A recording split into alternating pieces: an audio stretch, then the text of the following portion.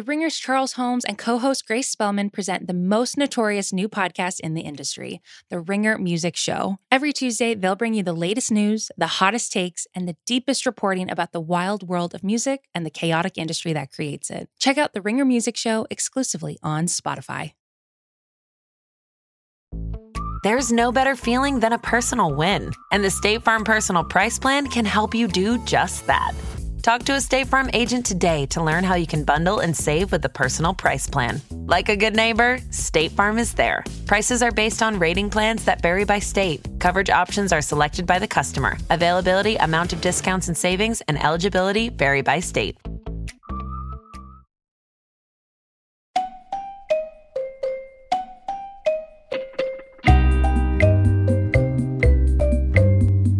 Hello, media consumers.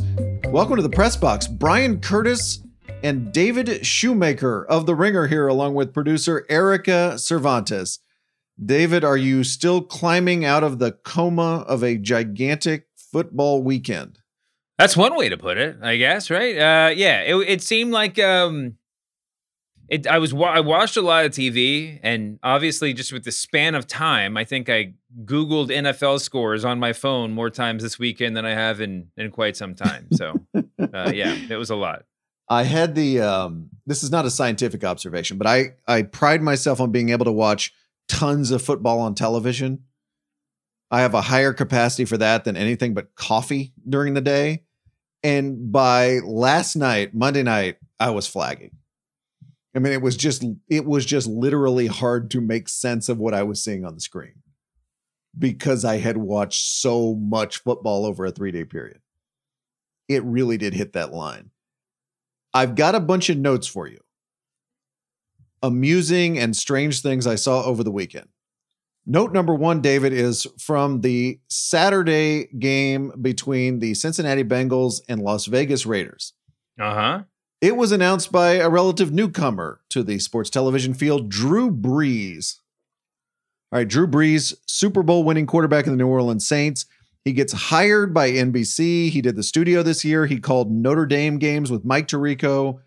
This was kind of his big coming out party as an announcer, and he was a real dud. I mean, a real dud. And you know how there's awkward announcing, like Jason Witten was awkward announcing, where you're kind of stumbling over the words and don't feel too comfortable in the whole thing?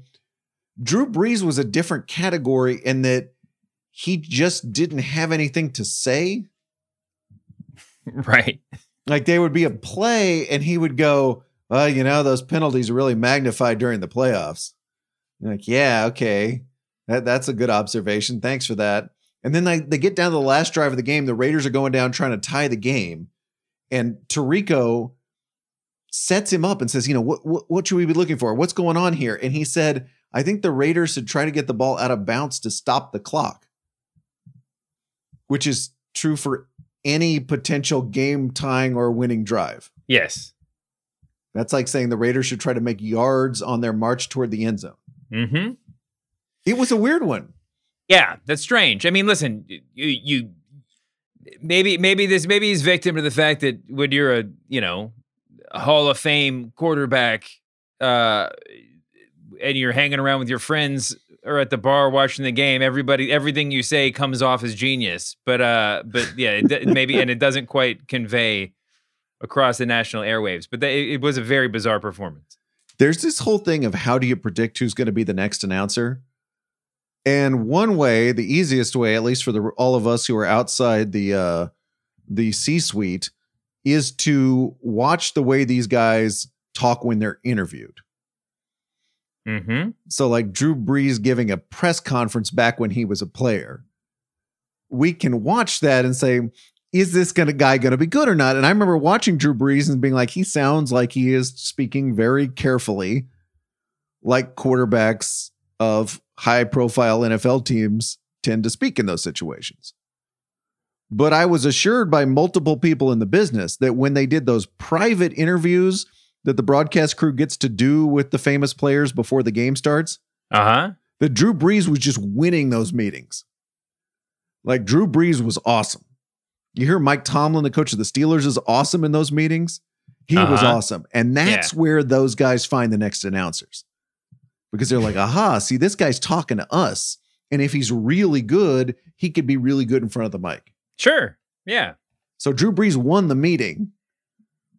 But then when he was actually put out there, it was kind of like, you know what? You know when you hear a bad podcast guest and the host is doing all the work? Yeah.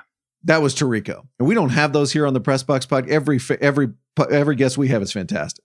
We've never had to carry a show. You know, it's one thing to be fun in a room, right? Or, in front of a small audience. And there's a lot of reasons why that could be. I mean, for one thing, if you're judging all your future, announcers and color commentators by the people that come through the interview room at Fox Sports, you're talking about a necessarily pretty narrow set of options there, right? I mean, it's not like you're just out there just like canvassing the wide world of people with voices, but there's being nice there's being funny and entertaining when you're like talking off the cuff without a microphone on or without a recorder on or whatever. And then there's having to do it in front of a bunch of people. And the one thing that would happen between that time in the room with the Fox execs and being on the air is a whole lot of training, right? Is a whole lot of just sort of like on the air boot camping. And I always think back, we're on the press box, so I can make this sort of like just bizarre grab. But I always think of Al Gore, who everybody used to say was the funny. Al Gore was supposedly the funniest guy in the world in social situations, right? He was just like witty and jokey and whatever. And you put a microphone in front of him when he's running for office, and he couldn't keep his foot out of his mouth. And part of me always wondered if it was just at some point you say something smart ass or you say something that you shouldn't have said, and your media trainers, your handlers just read you the riot act for it, and you're just like, okay, fine, I'll do exactly what you say, and you just internalize it in exactly the wrong way, and you become the opposite of what made you so compelling. The thing we should interrogate here is whether somebody like Drew Brees or, in your example, Al Gore really was funny off camera, or is that just something we say? Like, hey, you should see him off camera. He's really funny. Yeah. You're right. That could have been its own little, like, the PR push from the campaign. That would probably make more sense, if you want to be honest about it. But as a parallel, I mean, I can imagine that Drew Brees just got, just as being overly cautious, or doesn't want to sound stupid or whatever it is, and so you would just end up sounding just nothing. So that's the thing, right? When you're answering questions after a game, if you're a big famous quarterback or athlete, the key is not to say anything.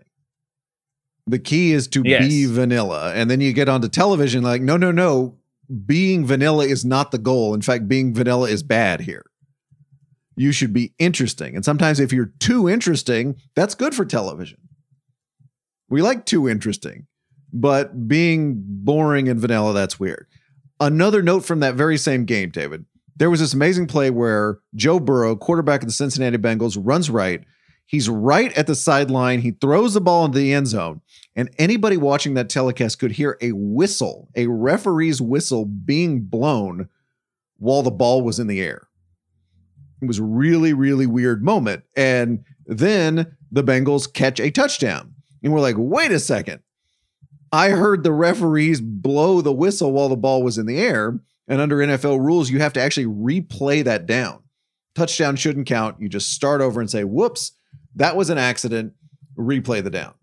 NBC took a little while to see it. It took them a couple of minutes to come back and see it. But the reason I bring this up is because everybody on Twitter got mad at Jerome Boger, who was the head referee of that game. Does anything unite sports Twitter like bad officiating? Like, we thought the longform.org stopping publishing was something that united all of media Twitter. Yes. Yeah. Bad officiating is such a down the middle piece of comfort food for all of us. Everybody can get in on that action. Yeah. There's no one's going to come to the defense of a referee, right? I mean, unless you're just really kind of doing it from a very deliberate point of view, just to work everybody else up into a frenzy. But yeah, of course. I mean, you can make fun of coaches, you're going to get a little pushback. You can make fun of you can get on quarterbacks, you get a lot of pushback. regardless of who they are. But referees are sitting ducks, man. Referees don't have a constituency. They have no constituency. Right. And guys like Mike Pereira on Fox, the ex-referee who does all the overseeing of the officials' calls, even he's trying to undermine the referees in the game. So it's not so even their former colleague isn't going to come to their defense because his whole job is to point out on television when those referees are wrong. Mm-hmm. Poor referees. Yeah. I guess Mike Pereira is the constituency for referees. So, but it turns out he's undermining them. He's saying, no, I know. He should be the constituency. And if he's not he doesn't have your back, then what do you got? Note number 3, David, comes from the Fox #1 team of Joe Buck and Troy Aikman. So they were covering the Tampa Bay Buccaneers Philadelphia Eagles game on Sunday. They were not covering the Dallas Cowboys San Francisco 49ers game. Yes. Which was a better matchup. And by the way, is the most NFC matchup of all time. We associate the NFC with Fox because it's split up. Anyway, due to a very boring contractual thing, CBS, not Troy Aikman and Joe Buck, got to do Cowboys 49ers. Troy Aikman let her rip on the air that he was very disappointed with that turn of events. That game coming up, which is on CBS, which is the Dallas Cowboys hosting the San Francisco 49ers. We saw San Francisco with that overtime win in L.A. last weekend. That's going to be a good game. It's going to be a great game. A really good game. I think there's a lot of people that like to be calling that game. But should be a lot of fun. And I love trying to pull out of the dive when Joe Buck starts laughing there. But it should be a lot of fun. Yeah. Calling that game. Whew. This is one of the ones where the deals got all messed everything up because I want to hear Troy Aikman talking about the Dallas Cowboys and San Francisco 49ers, a rivalry he was a part of. Yeah. And I wanted to hear Chris Collinsworth, by the way, talking about what a big win that was for the Cincinnati Bengals, their first playoff win since 1991. Mm-hmm. Former Cincinnati Bengal played in the Super Bowl for him. We needed like the fantasy booking of the announce crews. GM of common sense, as our boss would say, to just step in and go, I know what the deals say, but I'm going to come in and fix this. Got to have the right people in the right place. Here's another soundbite, David, from our Dallas Cowboys, at least my Dallas Cowboys. They lost to the San Francisco 49ers. Yeah. And they lost in the most embarrassing way possible, which is they were driving at the end of the game to try to tie the score, actually win the game. And the clock ran out. They ran a play in the middle of the field and were not able to get a Hail Mary or any kind of final play into the end zone off. The crowd there, our peers there in Texas at AT&T Stadium, started throwing trash. Very wrestling crowd style there. For the record, is the trash make it the most embarrassing way possible to you? The trash throwing or just the play calling or lack thereof? I think the play calling was the most embarrassing thing I've ever seen. All right. That was the most Cowboys thing I've ever seen. Dak Prescott, starting quarterback for the Dallas Cowboys, was asked by the media afterwards, what did he make of fans throwing trash onto the field? It's sad. You're talking about a team, you're talking about men that come out each and every day of their lives and give everything to the sport, give everything to this game of football. Nobody wants to succeed more than we want to succeed. I understand fans and the word fan for fanatic. I get that. But to know everything that we put into this day in and day out, try our hardest. Nobody comes in the game wanting or expecting to lose. And for people to react that way when you're supposed to be a supporter and be with us through thick and thin, that's tough. I love that whenever we get into a question about fans, everyone is contractually obligated to point out that fan is short for fanatic. You must point that out at least once when you're discoursing. One of the greatest little fillers of all time. That's fan is short for fanatic. Anyway, very standard answer there by Dak Prescott. Speaking of quarterbacks not wanting to say anything inflammatory. Hey, we're working hard out there. We're trying our best, and we're really disappointed to see fans throwing trash at the players. But then the funniest thing happened, David. One of the reporters there says, no, they weren't throwing trash at you. They were throwing trash at the referees. And I want you to hear Dak Prescott's answer when he is informed that, in fact, the fans were throwing trash at the refs.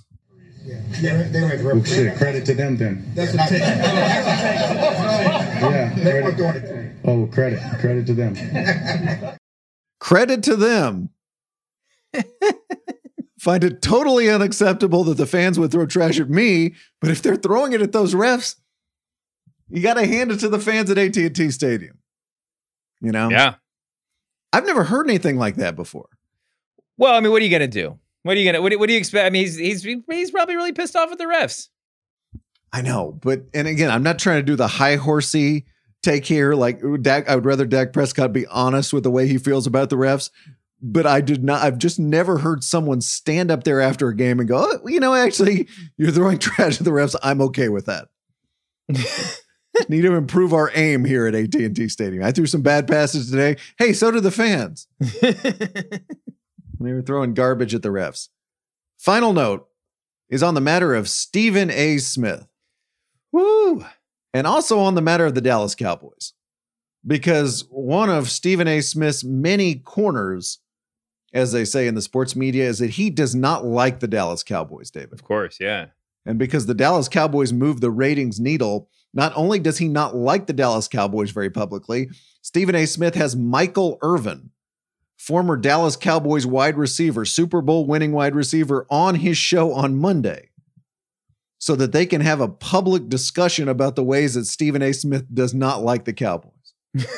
An airing of grievances. An airing of grievances, if you will, for one or the other. In this case, the Cowboys lost. And Stephen A., who recovered from COVID, and we're happy to hear that, comes out onto the set in a cowboy hat, smoking a cigar to savor his victory, such as it is, over Michael Irvin. Here's a little bit of what he told the Playmaker on ESPN. This franchise is an utter disgrace. Every big moment that arrives, they look at you, they look at Emmett, they look at Troy, they look at everybody, and they say, we one of y'all. But they ain't one of y'all. They never earned it. And fools like you grabbing Micah Parsons, who's a stud, on draft day. Yeah, we got it. We got the crew. Can I tell you what I found amazing about that? Yes, please. Looking at Twitter on Sunday after the Cowboys lose, and then again on Monday morning, the consensus, I think I'm safe to say, of sports Twitter was, oh man, I can't wait to hear Stephen A. on Monday morning. This is going to be an incredible bit by Stephen A. Yeah. A chance to do his anti-Cowboys thing on Monday morning. Oh, yeah. Can we just note, maybe for the umpteenth time on this podcast, what an incredible turnaround this is in the Stephen A. Smith discourse that was going on in sports media and has been going on in sports media? If I had gotten a time machine and went back like 10 years ago and told everybody, all the reporters out there, everybody said, all right, here's what's going to happen. Stephen A. Smith will come out on television in a cowboy hat, smoking a cigar, and make fun of Michael Irvin because the Cowboys lost. The two responses I think I would get were A, I am not watching that, from fellow sports media members. That is not my cup of tea. Or two, this is just like my idea of hell. That's exactly what people would have said. Yeah. But Stephen A. Smith has won people over to such a degree, David, that everybody now, it's the opposite. Like, well, I can't wait to see this. This is going to be a great Stephen A. moment.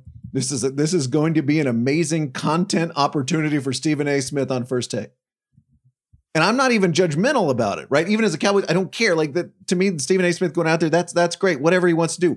I'm just amazed at the way perception within the media, the general opinion of the media, if I can be so bold as to divine that, has turned around. Yeah. I mean, I think it just took a couple people to sort of signal that it was okay to appreciate Stephen A. in all of his glory. Mm-hmm. But I also think that it's not just that he's taking a corner that would not have been something you would expect 10 years ago.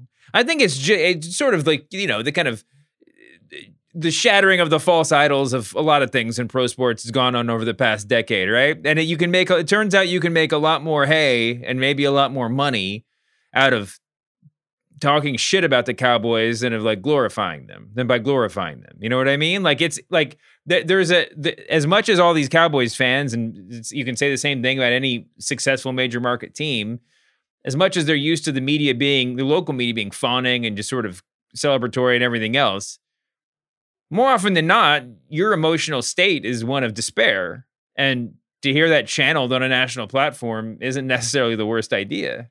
Yeah, I guess it's also different just to have taking a side on the Cowboys. Mm-hmm. Like, was that a thing nationally 10 years ago? I mean, there's certainly a lot of generalized Cowboys. We're tired of this, or I hate the Cowboys, or whatever it is. But the idea that like on my television show, I am going to be either pro Cowboys or anti Cowboys. Yeah. I think we would have more approached it like I'm going to talk about the news of the day rather than I am going to glory in the victory or defeat of the Cowboys. Yeah. Well, it's good content. So that's different. Yeah. Can I give you my other theory about why I think things have turned around? Sure. 10, 20 years ago, when we watched sports television, we meaning members of the sports media, we were writers mostly. Mm-hmm. There were sports writers, and then there were those people on TV. Okay. We're doing the serious work, quote unquote. They're on TV and they're doing something else. Well, guess what happened in the meantime, David? We all got podcasts. We kind of all started doing bits, even between our quote unquote serious pieces. It's true. And I just think something happened where everyone's kind of from our writer side of the world looks at the people on television now and goes, oh, that person is doing a more successful version or more high profile version of what I'm trying to do twice a week on my podcast. Yeah. Well, I mean, and listen, we've talked about before about how fandom goes part and parcel with sports writing these days, right? Go look at all the football writers that you follow on Twitter and try to find one who you don't know who their home team is, right? Or where their rooting interests lie. And this is just sort of the weird inverse of that, right? The comical funhouse mirror version of being, a diehard Browns fan. There's whatever. This is just I have a team that I hate more than all the other teams. I was watching Twitter this week because I'm waiting for the Bengals fan in the media to emerge. Mm-hmm. Like, I know who the Cowboys people are. I know, the Bears people. I can kind of name like somebody from almost every franchise now because they're very public about it on Twitter. Lots of Eagles fans. Do we have a Bengals fan? Do we have like an avatar in the sports media who we're going to be like, oh, somebody go check on so-and-so if they lose next weekend? Is so-and-so doing okay? And then they're going to have their reaction to share with us about what happens to their Bengals. I don't know. I certainly don't know the answer, and I'm sure we're going to get, made fun of for not knowing something very obvious. But I just Googled it to see if there are any famous Bengals fans, and the first person on the list is Woody Harrelson, which Mm-hmm. I'll take that. And then the list just sort of falls off the cliff. Gary Owen, Bootsy Collins. George Clooney's on here. Nick Lachey of 98 Degrees. He's, he counts. Carmen Electra. Kirk Herbstreit is a Bengals fan. Okay, there it is. There you go. Dan Patrick. Is he? I had no idea, but now we know. Maybe he is. I know he's from there, or from Ohio. Yes, and Jerry Springer. All right, one of your personal favorites. Kirk Herbstreit. It's his corner. We got you. All right, David, let's do the overworked Twitter joke of the week where we celebrate a gag that was so obvious that all of media Twitter made it at exactly the same time. Send your nominees to @ThePressBoxPod, where they are always gratefully received. I got some Texas news for you. This is from Rolling Stone. Robert Earl Keen, the beloved Texas songwriter known for songs like The Road Goes On Forever, says he is retiring from touring. Robert Earl Keen is retiring from touring. It was an overworked Twitter joke to write. Turns out the road doesn't go on forever and the party does end. Thanks to Senor Chess Burrito for that That's one. fantastic. I want to go. I'm gonna have to go scroll back through Twitter and see if anybody I know made that joke, because I'd be slightly shocked if anybody just had a Robert Roquin joke in their back pocket or in their holster. I guess that would be the more appropriate way to put it. A note from the world of baseball, David, for you. The Blue Jays have signed Dominican right-handed pitcher Eminems Flores. Eminems Flores. Spelled like the rapper. Eminem, except plural. Eminems. It was an overword Twitter joke to write, I guess this is his one shot, his one opportunity. Another one says, I hope he doesn't lose himself in the moment. We would have also accepted his name is what? I like that one better. Thanks to Joe Healy for that one. And finally, David, a little news from the food world in the New York Times. The makers of Gruyere cheese in Switzerland and France are not happy that a federal judge sided with U.S. cheese producers and said the cheese, named for the Swiss town where it's been made for centuries, could be produced anywhere. Turns out Gruyere cheese can be produced anywhere. It was an overword Twitter joke to write, looks like this one falls into a Gruyere area. Wait, how does that work? You could, like, an American judge decided that anyone can do it? Can we first be honest? Did either one of us know Gruyere cheese had to be made in Switzerland or France, or it couldn't be called Gruyere cheese?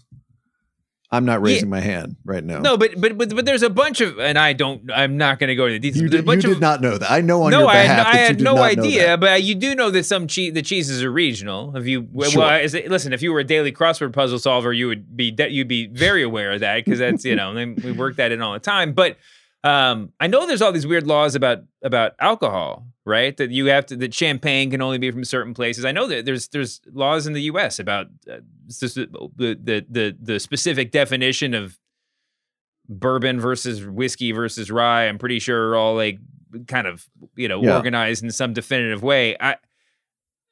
It just seems a little bit of an unfair contest. If there's this long-standing agreement that like the Gruyerians or whatever have monopoly on this cheese, and then some sorry, I'm gonna get kicked out of the country, but some like Yahoo judge in America is like, no, we can do that here. I mean, it just seems weird. They're legislating from the bench, you might say. Yeah. I'm so glad you mentioned the crossword puzzles, because remember we were talking about Wordle on Friday? Yeah. And we were saying, what was the thing that journalists did to brag about how smart they are? Was it crossword puzzles? I was thinking about this yesterday. It might be, but somebody else said all the books they read on Goodreads. Oh, yeah. That was the other one. And by the way, I still saw that at the end of the year. But somebody's like, here's the list of books I read in 2021. Mm-hmm. Sorry, I'm sorry. Did you just arrive in 7th grade and you're turning in something on the first day of school about all the books you read this summer? Yeah. When did we start doing that? Anyway, thanks to Luke B. If you cannot improve on that Gruyere joke, congrats. You made the overworked Twitter joke of the week.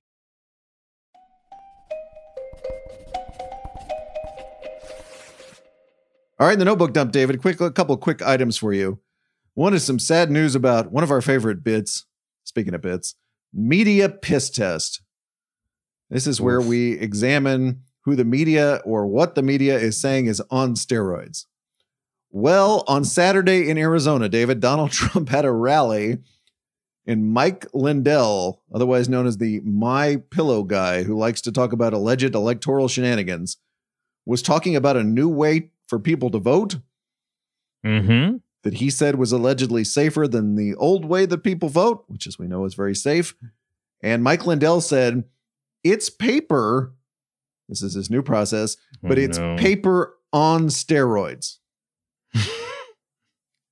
Paper on steroids. According to Raw Story, he also said it's the most awesome paper you've ever seen. You can't copy it. It's better than money. So my question is, did Mike Lindell just kill the bit? No, man, that's hard. We can let the bit live on, but anything Mike Lindell gets involved, I don't know. Anything Mike Lindell gets involved with, I think can we just take a mulligan on this one and just revisit the media piss test in a week or two? Got some news on sports documentaries for you. Great. You know, the sports documentary on Netflix, the series Formula One Drive to Survive. It's a big hit. It had an incredible effect on sports here in the United States. The effect was that everybody we know started tweeting about Formula One on Sunday mornings. Mm-hmm. Just incredible to get those kind of results from a sports documentary. Well, Netflix has announced 2 more in the same vein, 2 more documentary series. One is about the PGA Tour, and the other is about tennis. So there's going to be a Drive to Survive of golf and a Drive to Survive of tennis. What do we think of those ideas? I mean, I'm sort of preemptively exhausted, but it's a good idea, right? I mean, the fact that everyone's tweeting about Formula One is not really a negative for anybody, except people who are trying to get through their Twitter timelines without saying anything about Formula One. But even then, I mean, who am I to talk? This is all the people who've been complaining about, my wrestling tweets for the past decade. So, It's interesting when the NBA had its little boomlet of attention over the last decade, and boomlet, I think largely meaning Twitter attention, right? Whether it translates into ratings and interest in basketball is probably yet to be determined over a long period of time. But we can say like a lot of media attention that didn't have in prior years. People always said it was because the NBA was a soap opera. Mm-hmm. You got players, you've got the Woj bombs, you got the trades, you got, stuff spotted on the bench at halftime, all that kind of stuff, or during the game. It's interesting to me how like golf and tennis, like Formula One, are trying to kind of reverse engineer themselves into being a soap opera. Right. Golf kind of had it going on, a little bit over the last year or so. I don't know if tennis, other than Novak Djokovic, had it going on all that much, but it's just funny to think like that's what we want to be. We want to be a quote unquote reality show. So now we're going actually to be a reality show. Hey, it's worked for a lot of things in the past, but yeah, it is definitely very interesting. I mean, I who knows if tennis and golf will get to the same spot. There's definitely like an alienness and oddity to Formula One that I think makes it sort of alluring, and also a little, getting in on the ground floor. It's practically unknown to a lot of Americans. It's totally new. Yeah. At least before the series. Yeah. All right. One more note for you, David. This is from Carl Bernstein, who we recorded an interview with him yesterday. He's going to be on the press box this week. And I asked Carl Bernstein, what is your favorite media movie? We like media movies here at the press box. And Carl Bernstein, David, uniquely qualified to answer because a movie has been made about him. Mm-hmm. A great media movie has been made about him. His answer may surprise you. As I used to say on the internet, here is Carl Bernstein's favorite media movie. His Girl Friday. With Rosalind Russell. Great pick. Just a great movie. And it's funny, I was just asked, in another, actually it was a Reddit interview online. And I was asked about being played in another movie by an actor named McCulloch. And it's the great movie called Dick, which is a fabulous send-up of Watergate, of Nixon, and particularly of me and Woodward. And Will Ferrell plays Woodward. And this man, McCulloch plays me. And they've got down every aspect of our dopiness and anything else that Woodward and I are capable. They've got it just wonderfully.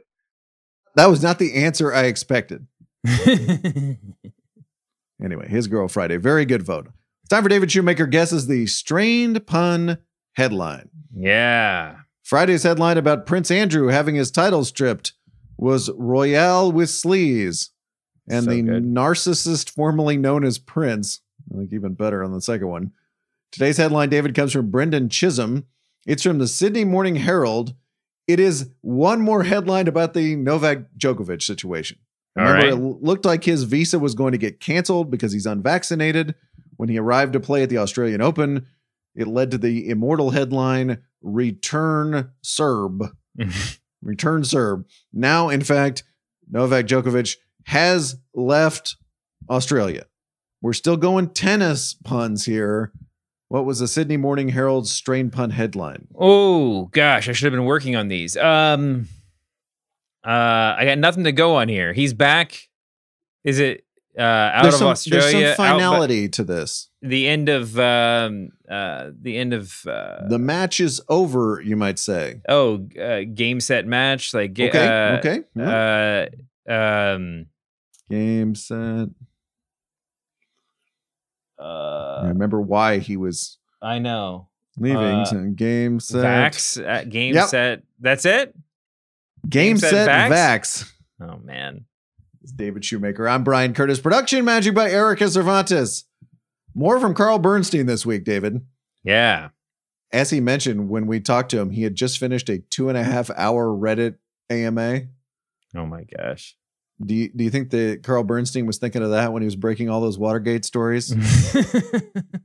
Someday I will sit here and let people ask me questions on Reddit.